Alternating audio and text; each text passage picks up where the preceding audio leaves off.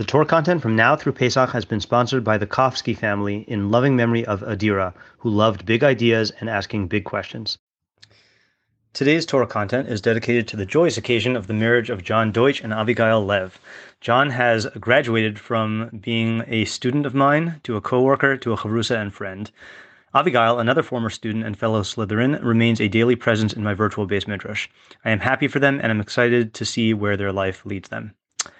Hello, I'm Rabbi Matt Schneeweiss, and this is the Stoic Jew podcast where we explore the relationship between Judaism and Stoicism. Today's reading is, going back to the basics, Epictetus, the Enchiridion, or the Handbook, Chapter 1. On the one hand, there are things that are in our power, whereas other things are not in our power. In our power are opinion, impulse, desire, aversion, and, in a word, whatever is our own doing.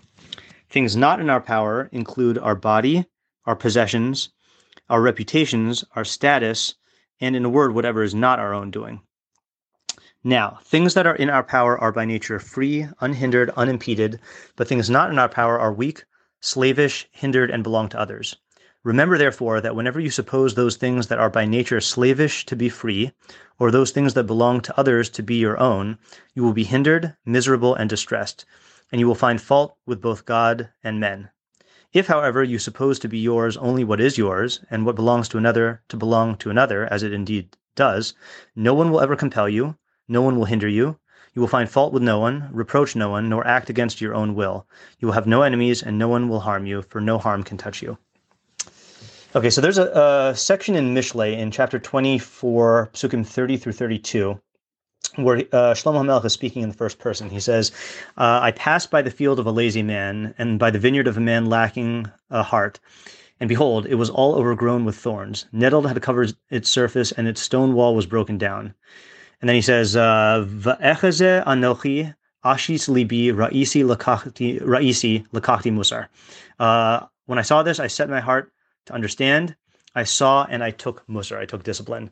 So I have we're not going to talk about laziness, but I have a real life observation that reminded me of that passage in Mishlei, in that I've been in New York since 2 Fridays ago, and I've walked to and from yeshiva at least 2 times a day.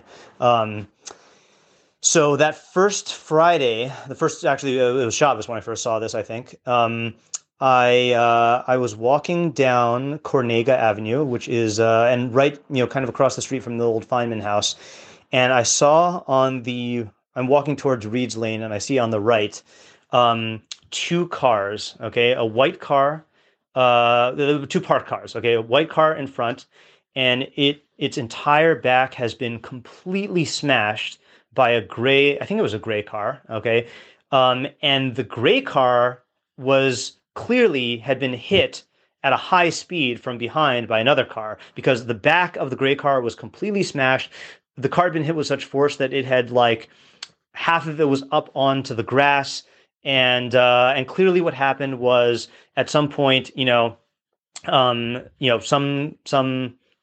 driver had driven at a high speed, hit the gray car, propelled the gray car into the white car, and just, like, those 2 cars are totaled, So I saw this when I was walking with Johnny to shul on Friday night, 2 Friday nights ago, and at first, I guess when you first see a car accident like that, you kind of assume that it happened recently. But then Johnny pointed out that it could be that the owners of these cars are gone for the weekend, or maybe they're even gone for the summer, and this just happened, or it happened earlier, and they just don't know about it, and hopefully their neighbors inform them about it. But that thought was in my head, because every time now that I've walked past this, so for almost the entirety of last week, whenever I walked by, the 2 cars were still there, okay, and they were still smashed. And then at some point, I'm not sure what day, the gray car, or the car behind the white car, was removed, and the white car is still there, smashed. So my thoughts really drifted to this Epictetus. I mean, again, this is basic Stoicism here, but I'm thinking to myself, I try to. So when I first saw this, I was like, oh man, I'm glad this didn't happen to me. And then I realized, every summer I try to lend my car to someone who needs it for the summer because I'm usually in Seattle for the summer, and I try to lend it to someone so that it is, so that it's used and it goes to good usage, et cetera. But some summers I've had to park it, and like there's always this feeling that what if something happens to the car while I'm in Seattle, and especially like during hurricane season, I get a little paranoid that like, what if something happens to the car while I'm in Seattle? And there's this feeling of like, well, I'm across the country. There's absolutely nothing I can do about it. And when there is a hurricane and like you hear about branches like falling and trees falling down and stuff, then there's this worry. Well, what if my car is just crushed and there's nothing I can do about it?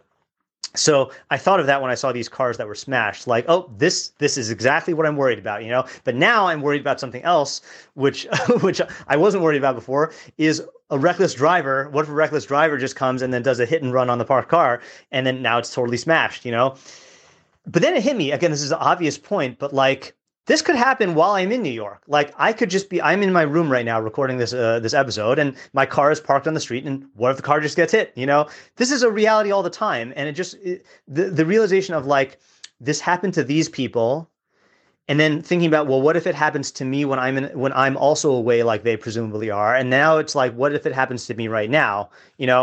It's just the reality is that these things are not in our power, and it's just that we delude ourselves into thinking that they are, and the anxiety only comes up in proportion to the delusion, right? In other words, that if I delude myself into thinking that my car cannot suffer any harm, then I just won't have the anxiety, or at least I'll have the anxiety will be like buried deep beneath. But when I realize that it's subject to harm beyond my control, then that gives room for the anxiety. But only when I realize that can I get through it by realizing, well, I can't do anything about it anyway.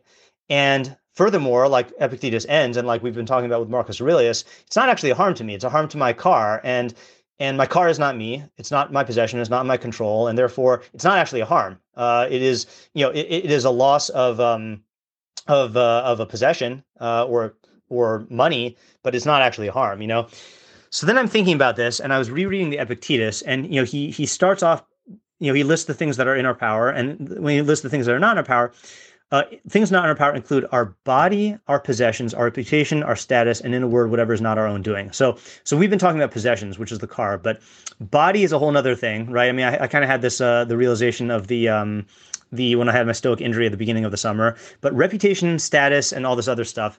So it reminded me of something I read in Anthony de Mello's Awareness, the Perils and Opportunities of Reality. Now, I'll give you a warning here. When I read this, I thought it was kind of profound. I thought it was profound. And then I read it to someone else, and the other person thought it was incredibly cynical. He does come across with a cynical tone. But I am going to try, as you hear this, try to see past the cynicism and see if you can get the idea. So it's an anecdote here. So he says like this: there was a woman in a therapy group I was conducting once. She was a religious sister, meaning like a nun, I guess. She said to me, "I don't feel supported by my superior." So I said, "What do you mean by that?" And she said, "Well, my superior, the provincial superior, never shows up at the novitiate where I am in charge. Never.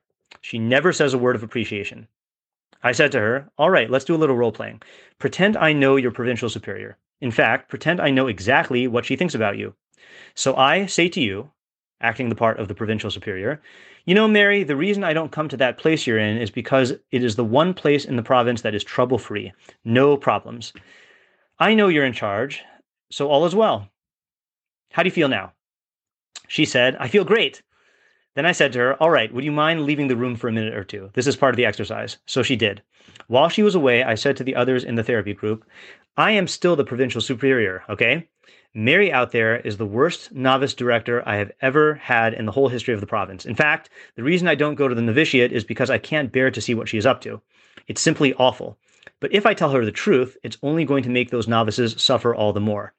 We are getting somebody to take her place in a year or two. We are training someone. In the meantime, I thought I would say those nice things to her to keep her going. What do you think of that?"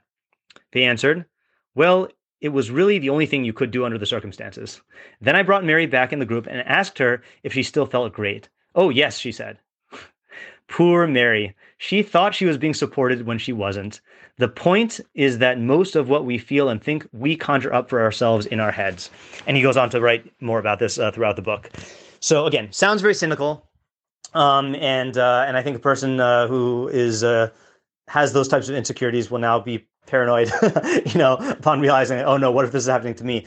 But I think this is a good illustration of the fact that of what Epictetus was saying is that number one, your reputation, your status, the way how you are perceived in the minds of others is not really in your control, and not only is it not in your control, but like you're really not aware of it most of the time.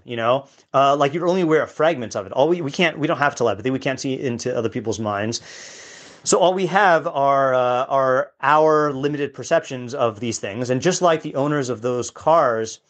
If let's assume they're off on vacation, in their minds, their cars are sitting peacefully at home, when in reality their cars are totaled. And yes, on the one hand, like the damage done to the cars is real, but on the other hand, it's not affecting them because it's not in their mind. In other words, they don't know about it yet. Once they know about it, now they have an opportunity to react. But what are they reacting to? They're not reacting to the reality of the car being smashed. They're reacting to the way that they think about it, right? It's your own reaction that provokes you, not the actual insult. So, and that's really that awareness. We think that we are reacting to the reality, right? Your car is smashed, and you think you're reacting to the reality of the car being smashed. But no. There's an intervening state. The car is smashed. You have thoughts and feelings and impressions about it, and you're reacting to those thoughts, feelings, and impressions. And this instance of these of the car owners being away underscores that division, because their impression will not reach them until presumably until long after the car was actually damaged. So the same thing with Mary, same thing with anyone and their reputation of the way that they're perceived by other people is we think that we have feelings of hurt and insult and insecurity when when someone is looking down on us or disapproves of us or doesn't give us the support we feel we need. But really, it's not the reality of those things that is affecting us. It is our perception of the reality, and that's something that's ultimately not in your control. And you got to imagine that obviously people who are celebrities have tend to be prone to having lots and lots of issues with that arise because of their fame. But you have to think about the fact that you have to realize that, I guess, the fact that the celebrities who are successful in managing that, from what I've heard at least, is they just don't read the tabloids. They don't read the tabloids. They don't Google themselves. They don't look in the news. They don't follow these stories because they can't control these things. And I guess one advantage that they have is they're in such the disadvantage is they're in the public spotlight, but the advantage is that their reputation is so evidently out of their control that it almost makes it easier to let go. Whereas most of us have our little circle of people whose opinions we value, our bosses, our superiors, whatever, the people who we look up to, and so it's a lot harder because we have a direct impact or we interact with these people. Then it's very hard to to make real the notion that Epictetus is talking about, that ultimately our view of we don't know how other people are viewing us, and it's not ultimately not in our control. Nothing you do can actually change the way the other person views you, because that's stemming from their own information and their own inner dynamics. So anyway, that was the muster I took from seeing these cars, and it's been a benefit for me. Look, I mean, it's it's funny because it's not an actual harm to the owner of the car, because it didn't make them a worse person.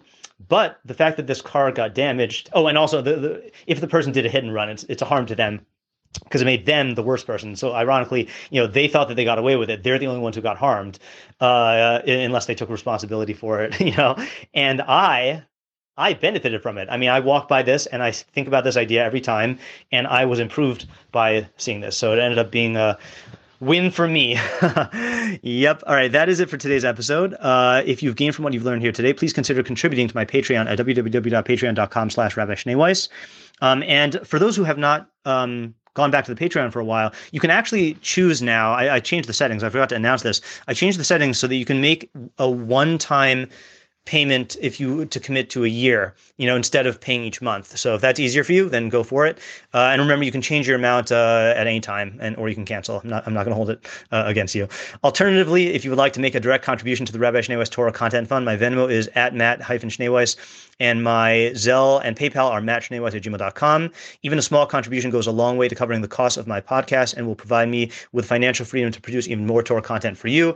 I thank those who have sponsored this week's content. It's interesting. This week we had we have upcoming 3 sponsorships of people who sponsored a day of content. And so that's totally fine.